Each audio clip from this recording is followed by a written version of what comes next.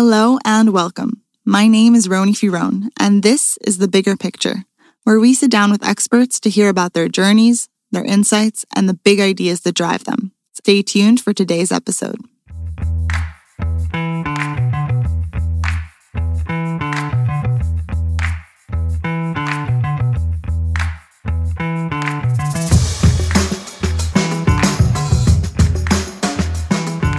In today's conversation, I spoke with Micha Kaufman, founder and CEO of Fiverr. Fiverr has completely revolutionized the gig economy, making freelance work accessible for people all over the world. Fiverr simplifies the process of connecting freelancers with their customers, which allows freelancers to truly make a living from their work and provides easy access for businesses large and small to highly skilled individuals. We spoke about where the idea for Fiverr came from, how the company looked in its early days, and what it took to make the Fiverr dream a reality. Micha shared his insights about what it takes to build a strong company culture and what values are important to cultivate in order to keep an ever-expanding company integrated and focused on the grander vision. Fiverr has opened so many doors for so many people around the world. And one of the things that were clear from our conversation was that at Fiverr, they never lose sight of the people they are serving. So without further ado, I hope you enjoy today's conversation with Micha Kaufman.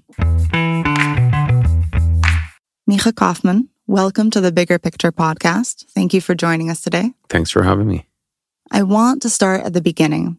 One of the things that interests me, and I'm sure will interest our listeners, is what qualities make for a good entrepreneur?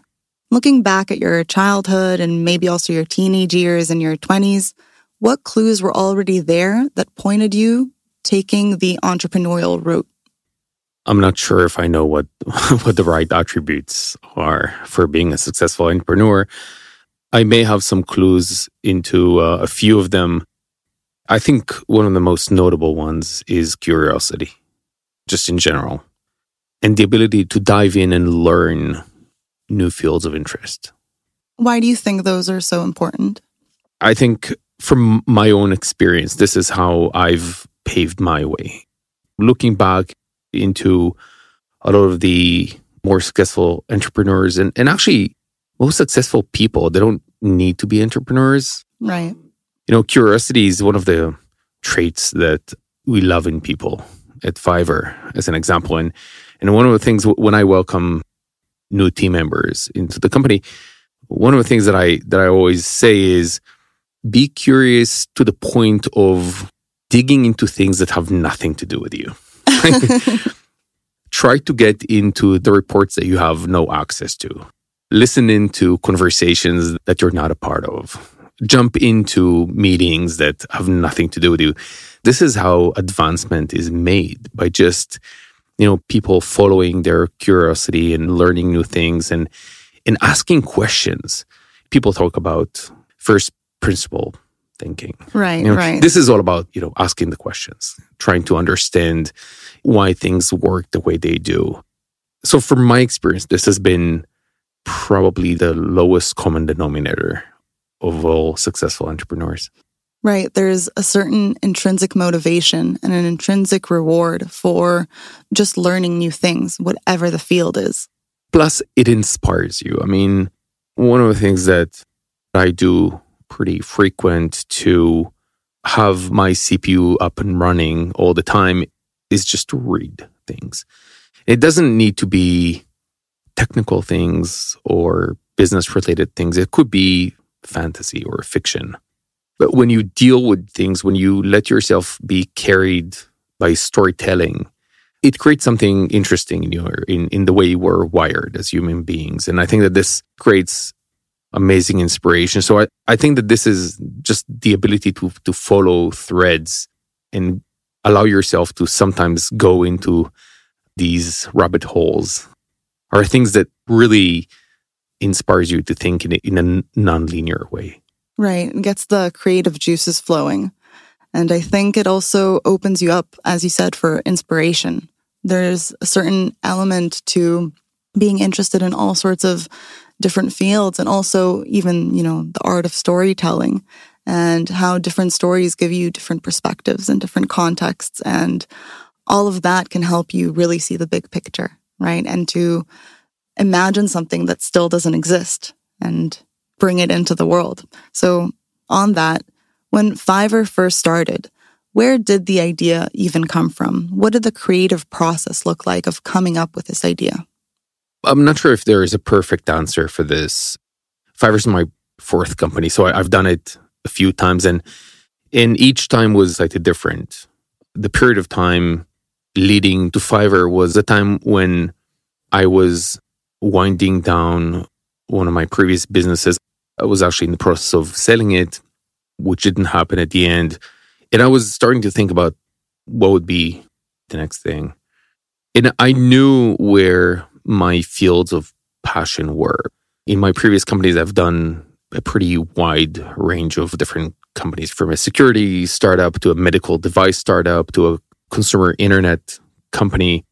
So I knew where I was gravitating towards, but I wasn't sure as to what the next thing would be. And one of the things that I've done is I've created what seems to be a little bit less known or popular in Israel, which is a think tank.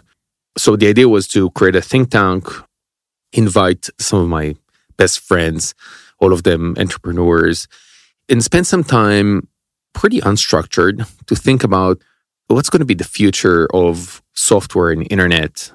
I think this was late 2007, going into 2008, just before the recession, which we didn't have any clue was coming. The idea was we met once every, I think, 2 weeks, got a little drunk, and just spoke about interesting things that we were reading, thinking, entrepreneurs we were meeting with. And that was a process to inspire ourselves to think about, try to start formalizing things that we had in our thoughts and thought processes. And in that activity also inspired a lot of conversations that I had one-on-one with other people. Some of them my friends, some of them I just knew from the industry. And in one of these conversations with a good friend of mine at the time led to what Fiverr came to be. We used to have tens of these conversations every week that started from, I have an idea. What was for me interesting in that process is the way I've defined a system to look for new ideas. And I think that really helped. So for me, the principle for finding a new idea at the time, which I think applies to today as well, was to say I was looking for a well-established market, meaning I'm not going to create a market. I'm not going to go through the hoops of educating people to understand that they need something they didn't know they need. So instead of that, looking for an established market that is large and preferably global, that has a lot of intrinsic inefficiency and friction that you can potentially address with smart software, which sounds super simplistic. But actually, when you think about this is kind of the definition of what Amazon or Alibaba did for e-commerce, right? They took an existing market, a lot of inefficiency and friction, and using software, they've created what they are today. In a sense, this is what Airbnb did for hospitality or Uber for transportation. So essentially, when you think about Fiverr, you think about the freelancing economy, it's been around for centuries. It's huge. It's just becoming bigger. But it's still, largely operates as a very old-fashioned market. I mean, you need a freelancer. What do? You reach out to your friends and ask them for advice. This is broken, right? And then everything that has to do with it is broken. Like nothing is standardized. Nothing comes easy for anyone, for the freelancer or the customer. And this to me looked like an amazing opportunity. I think a lot of entrepreneurs are deterred by existing markets saying like, how can you reinvent transportation? How can you reinvent banking or insurance or whatever? It's all done. No, it's far from being done, right? Right. I think what we are seeing is that optimization is something people are really looking for. When you can make something easier and more efficient, then the market responds. Yeah, and software obviously plays a massive role in increasing efficiency. But sometimes when you take inefficient processes and you productize them, there's so much more to gain than just automating things.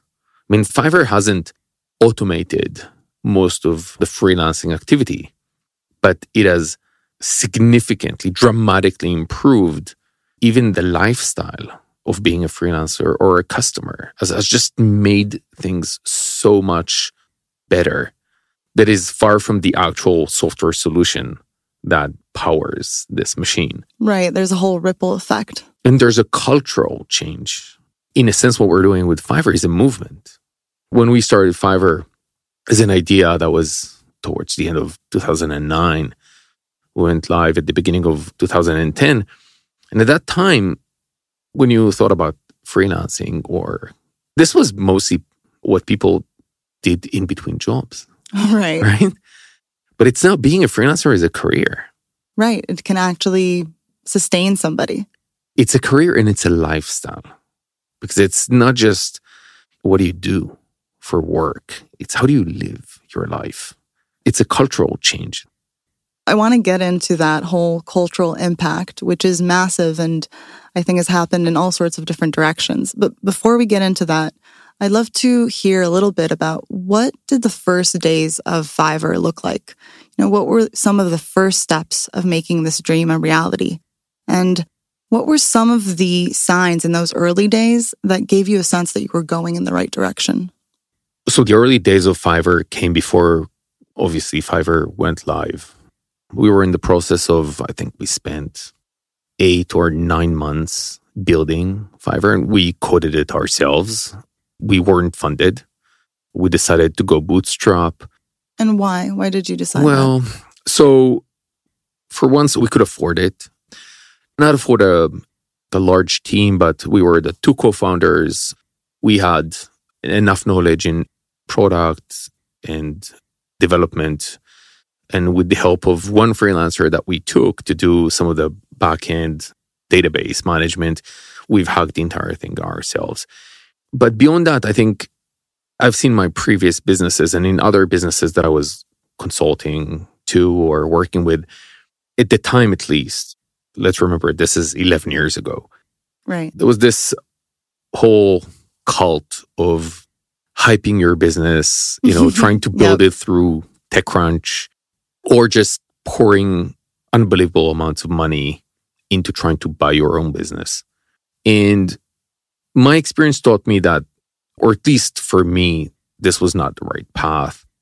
And I've decided that this should be something that could grow grassroots, like really have the stickiness and the viral coefficiency to feed itself. And so the early days were devoted to cracking that, trying to understand what could be the ingredients that have to be in place for this to happen from day one. And this was just engineering that. That was really important. This was the first time that I was involved in a marketplace. And marketplaces are amazing creatures. Probably in retrospect, I can say that there's nothing that comes close to it in interest. I'm always saying we're sitting now in a studio as we record this podcast, and running a marketplace is like sitting in a studio.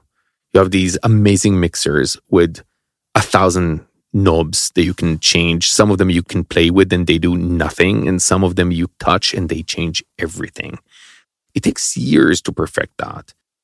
It was super interesting, and it was about asking yourself some basic questions. What do you do first? Do you deal with supply or demand first? I mean, super basic stuff that we had absolutely no answer to. So figuring out that and also trying to understand and craft the way we started with the model. So for people that don't remember, Fiverr started as a $5 marketplace, which was our starting point. It was borderline gimmick, but it allowed us to gain scale very rapidly. because the pricing wasn't the barrier. Right. And why $5? What was the thinking around that? So from a strategic standpoint, what we decided was that the way we're going to build this marketplace would be to start at the very bottom of the market, meaning starting with microservices for micro businesses, and over time go up market. And again, doing my own research on business strategy, I've noticed that there are very few cases in business history of companies that were able to successfully go down market without cannibalizing their upper market segment. Right. Like what? What did you find? Well, so I think in a sense, if you look at Uber as an example, which is an extremely successful company, they started at the very top of the market with black cars and limos. But essentially, they had to go down market to get to the mass market. As they done this descent, it was at the expense of the black car business. That portion of the business is not what's booming, right? So this is a great example of how difficult that is. It's not about being smart or stupid. It's just super, super hard to go down market without cannibalizing your premium segment. And so our decision was we're going to start at the bottom of the market. By doing so, we also dealt with the complexity of pricing and price elasticity in general. As we were thinking about microservices, we said, you know what? There needs to be one well-defined price that is going to be the price that we start with. And freelancers are just talented enough to understand how to slice their offerings to meet those prices. The decision to go with $5 was, I was looking for a price that didn't make people think twice. Right. That it was easy to just click. So I felt at least at the time that $9 was kind of stretching it. If it's $9, I will think twice. Maybe not 50 times, but twice. I really wanted to get... So you think about this, and I always give this analogy. It's like a Frappuccino at Starbucks, right? The benefit of having that also is the fact that when you buy a cup of coffee, if it's not the most amazing cup of coffee you've ever drank, you're not devastated. Right. It's not like your day is ruined, right? Right. You can go get another cup of coffee. Exactly. So this was kind of the thinking of because we didn't even have the infrastructure to actually start to vet every service and every service provider that was coming in. So we wanted to keep it at a size where it's going to be manageable. And this was just the beginning, and it took off super quickly. And then over the years, we've added, obviously went up market and added what is now services between the tens of dollars to the tens of thousands of dollars that are being offered. At what point did you guys realize that you can let go of that $5 price and give people flexibility? Giving flexibility was the original idea anyway. The confidence that this was possible, I would say pretty quickly, a matter of maybe a couple of months. Okay. But once we had the mechanics of the marketplace kick in and it started having, a life of its own. It sounds like a very organic thing. Oh, it was completely. That was the beauty of it. Forcing yourself to create something that would organically feed itself, have a massive flywheel effect built into it, is so powerful that we're now a public company over 11 years in business, and the majority of our business is organic. And this is not to say that we're not doing the Super Bowl. Right. But this is the minority of our business. If you get this flywheel effect right, if you get the viral coefficient to be high and sustain itself, if you take the time to perfect the user experience, not just for your first user, but for your 10 millionth customer, then it's so powerful that it continues feeding itself even a decade after you started. Right. It sounds like there's this whole process where you're creating something that has a life of its own. And as you're moving along, you're learning from what it's teaching you, really, from the inputs you're getting from this marketplace and from how people are choosing to interact there. So I wanted to zoom out a bit and to talk about this general idea of how do you balance your original vision and your own ideas and opinions and intuitions about what the right course is with the input that you're getting from the outside, whether it's the market, the users, your coworkers, or investors. And how do you dance that fine dance and learn to fine-tune things along the way? Some of it is art and some of it is science, obviously. So having started a few companies, there's one thing that I've realized, which is as entrepreneurs, as startups, we build products with some idea in mind. We have our own idea of how customers are going to use it. But at the end, they come and they use it the way they want to use it. And sometimes it's very similar to what you thought, and sometimes it's super different. And so it is very important to understand how things that you create are actually being used. And some of that is, obviously, people are obsessed with data analysis, which I think is important. But the thing about data is that it doesn't tell you what's not in the data. Mm-hmm. What you're not measuring is just not there. Exactly, which is if people are frustrated, they're trying to do something and they can't, the data will not show you. You might get hints to it in the data. Like you understand that people are bouncing at a certain point in the journey or the funnel, but it is not going to actually give you a sense of, what's broken, what's going on. So data is important. Customer care is super important. I've spent the first few months when we launched the company, I've done customer care tickets myself. This was the majority of my time. Wow. Yeah. And what were you learning from there? First, I would say that it's an amazing medium of conversation because there's very few that you can actually have a discussion with a customer, right? You can either read their posts on social, whatever, which in many cases you're going to get the extremes. Of, right. People who are really angry. your fans or your haters. There you go. But it's also like trying to get into a conversation over social media is like getting into a street fight, right? So it's very reactive. I wouldn't do that anyway. So trying to find a channel through which you can have genuine conversations that sometimes people expect you to just solve their problem. But if you ask them a question, they would spend a day giving you their perspective on what you're doing. So this was really, really important. And then it's about, at least for me, it was about creating the principles upon which Fiverr operates as a company and defining our values. Not just what we are and what we do, but not less importantly, the things that we're never going to do. Because what happens is, and this is certainly when you start to succeed, what happens is that there's a lot of smart people. Some of them are your customers. Some of them are potential investors. Some of them are whatever, potential partners or companies that you get a lot of opportunities. And it's, I think, equally important to know which to say no to. Just say, this is something we're never going to do. That's not in line with our values. Exactly. So I think that having those principles allowed us to also understand and refine how we were building the product, and also listening to customers and using things like first principles to actually understand.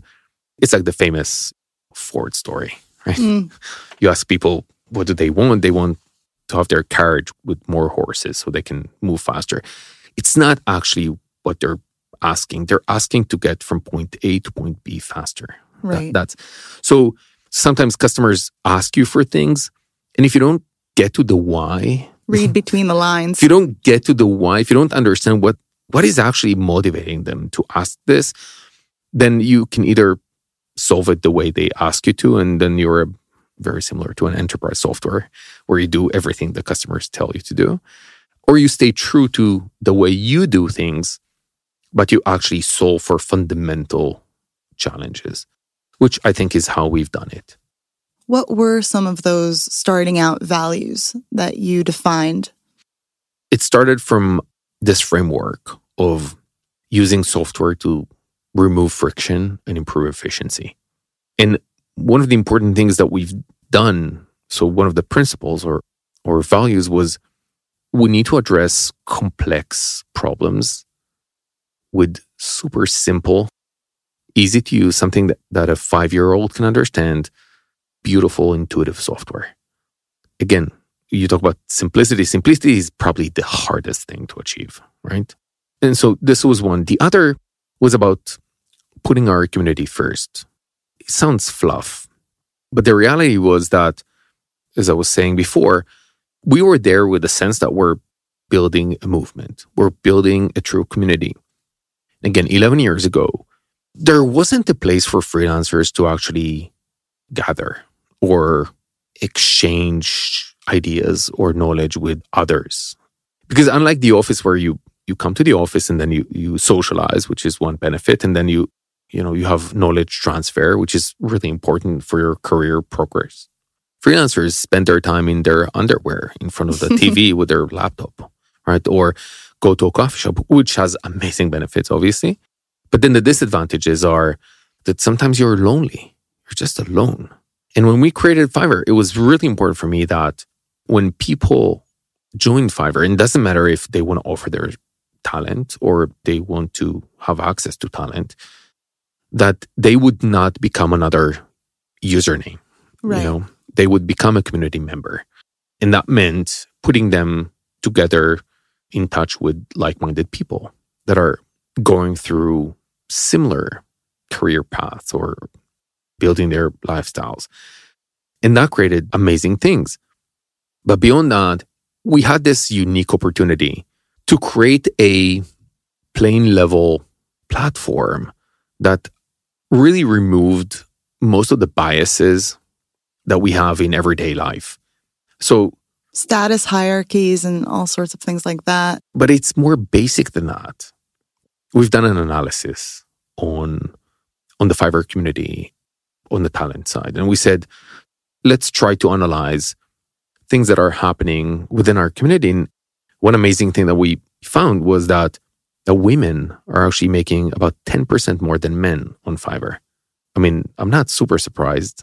But what I am surprised is, or feel fortunate about, is the fact that when you create a platform where your age, gender, the color of your skin, your religion doesn't really play any role. You're being judged on your performance as a professional, right?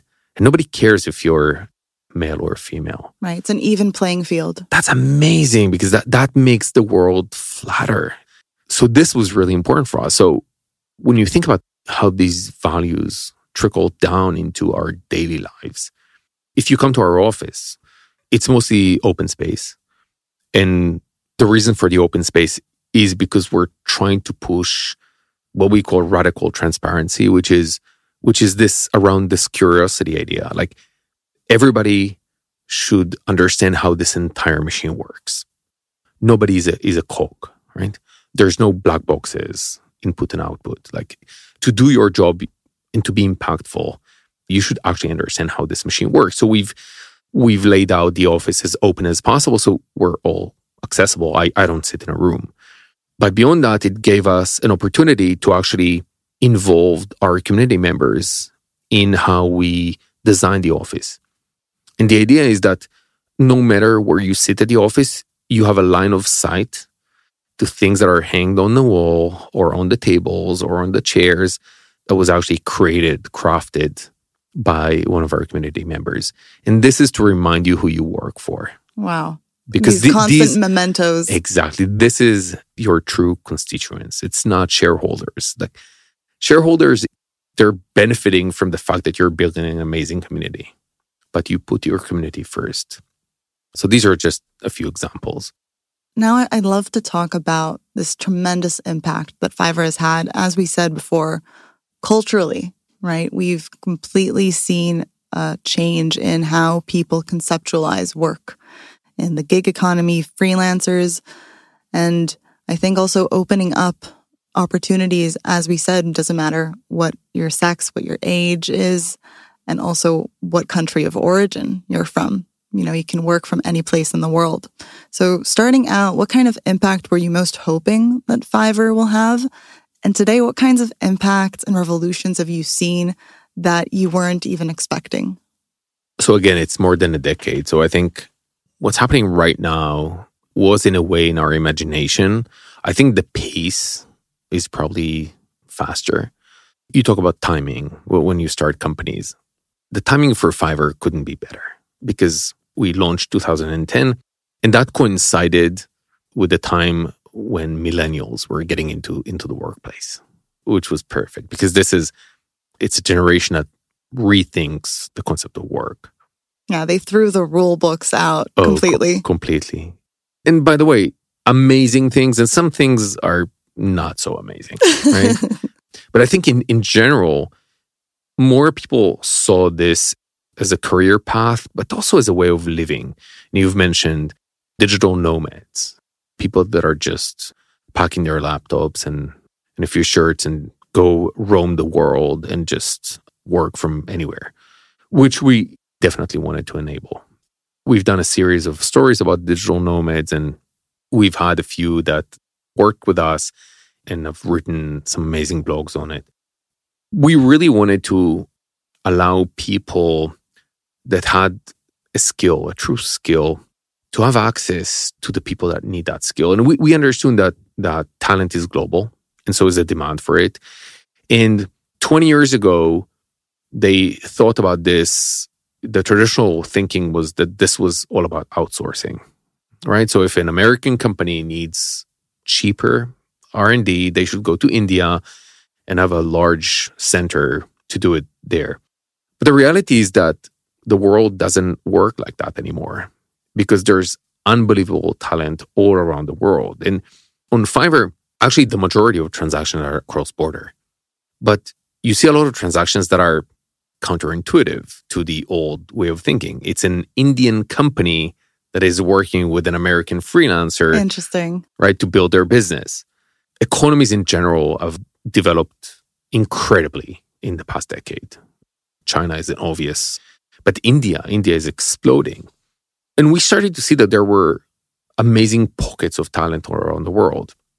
What was really important for us was that we created a system that actually understands people's motivation, right? So some people have a little bit of a free time every day, I don't know, maybe 2 hours or 3 hours.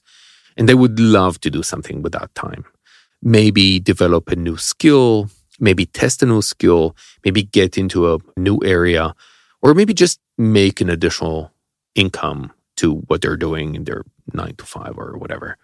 But there are people that want to make this a full-time thing. There are people that want to make it a full-time thing, but also grow it into an agency, make it something bigger.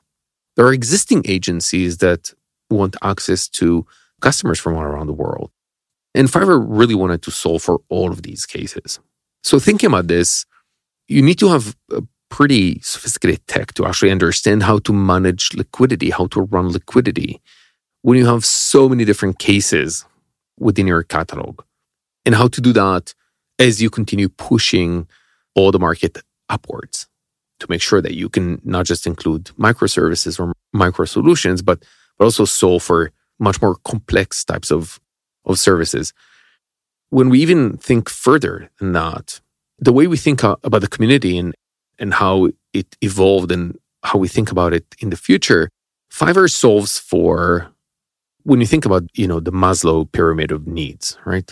So at the very bottom is people need access to opportunities. If you can't make money right, or a living out of your craft or skill, then nothing else matters. But if we can solve for that, what else can we do? What else can we do to address that well-being or lifestyle of someone who engages with it? And the same, by the way, applies for businesses. Maybe Google doesn't need us to solve for its needs, but a smaller business has, is very similar to a freelancer in many ways. They're both entrepreneurs. They're going in an uncharted path. And And so we see our role in this ecosystem much larger than that. We can solve for, think about their professional education. Like, how do you gain more skills? How do you become better at what you're doing? How can you build a business? If you're thinking about building an agency, what does it take to run an agency? And how can you use the platform to do that? But it also can go down in directions of, okay, great, I'm making money. What do I do with it? How do I think about my savings? How do I think about money management in general, reinvesting it?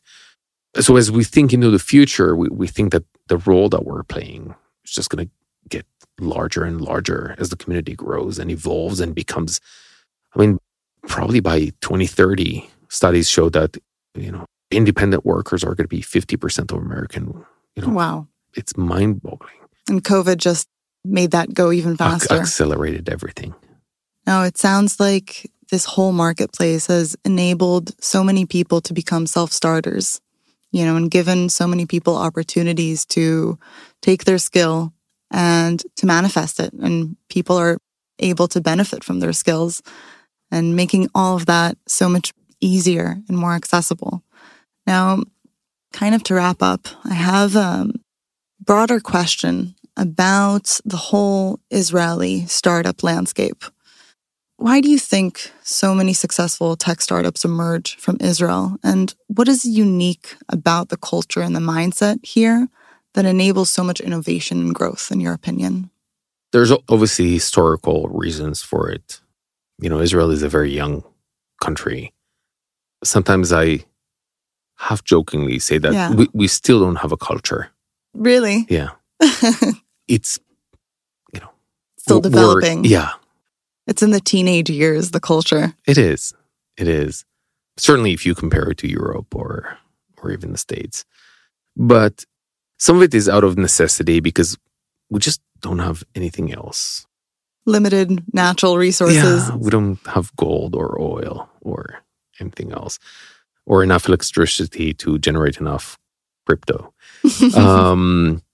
So it's necessity.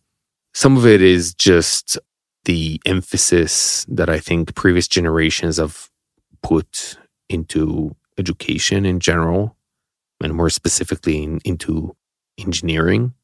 It's definitely the army that is generating, I think, the majority of top tech talent right now. And I think it's also the digital revolution in a sense, because anything that has to do with physical, Israel is in a huge disadvantage. It's tiny and it's far from any significant market, maybe with the exception of the Arab market, in which we're not in enough good terms to benefit from, which is a shame.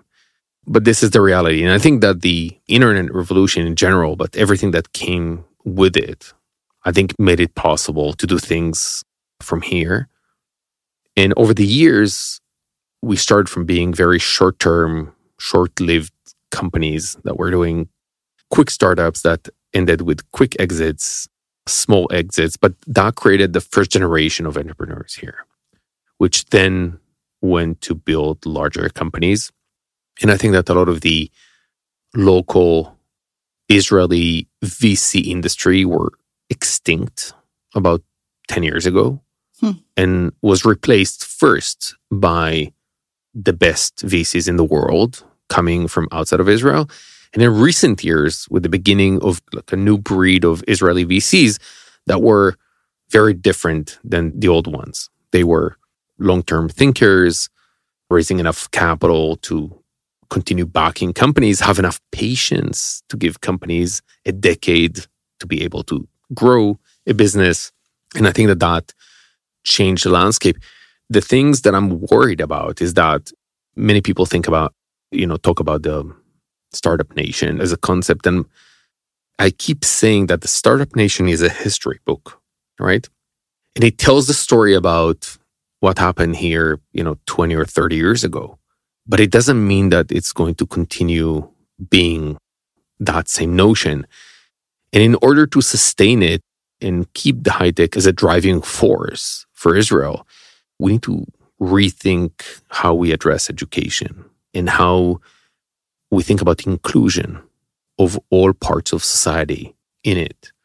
Because I think that while, high tech is doing amazingly well right now, I think 23 IPOs this year from Israel, which is just unmatched. Mind-blowing. But when you think about this creates larger gaps within our society because there's people that are making infinite amount of money and people that have none. And maybe this is nothing you can solve for right now. But if you don't think about how to solve for it in the coming 5 or 10 years or 20 years, it's not going to be solved. And these are the things that I'm concerned about more. Even if you think about just the high tech, there's such a clear shortage in talent here. Not because there aren't enough talented people, but there aren't enough people in general. Right. If you're thinking this is a message for US companies, if you think that you can come to Israel and hire 5,000 engineers, you're wrong. We have none. So some companies come here and they have the funding to do it, but there's not enough talent. And I think that this should be changed.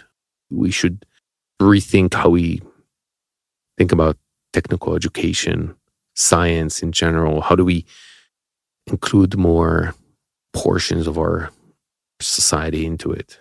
Absolutely. I think that's such an important note of also the gaps that are being created and how we as a society, if we want to progress, we want to move everyone along with us, right? You want everyone to benefit from this high-tech boom and from all the possibilities. I think in that sense, high-tech is not a threat, it's an opportunity. I think that if we play right, by we, I mean, high-tech itself and what we can contribute to it, but also the government and the education system, we can actually be in an amazing situation 5-7 years from now. But it takes a lot of attention to do that. And hopefully we're going to have all the team players play as a team. Absolutely. I hope people listen to that message. I think it's an important one. Micha, thank you so much for this inspiring conversation. You've built a truly revolutionary company, and it was a pleasure to speak with you today and learn all about your Fiverr journey. Thank you, Ronnie. I enjoyed it. For everyone out there listening, thank you for tuning in to The Bigger Picture. I hope you found this conversation interesting. You can find us on all podcasting platforms, wherever you get your podcasts. Make sure to hit subscribe to stay up to date with the latest episodes. My name is Roni Firon. This is The Bigger Picture, and thank you for listening. Till next time.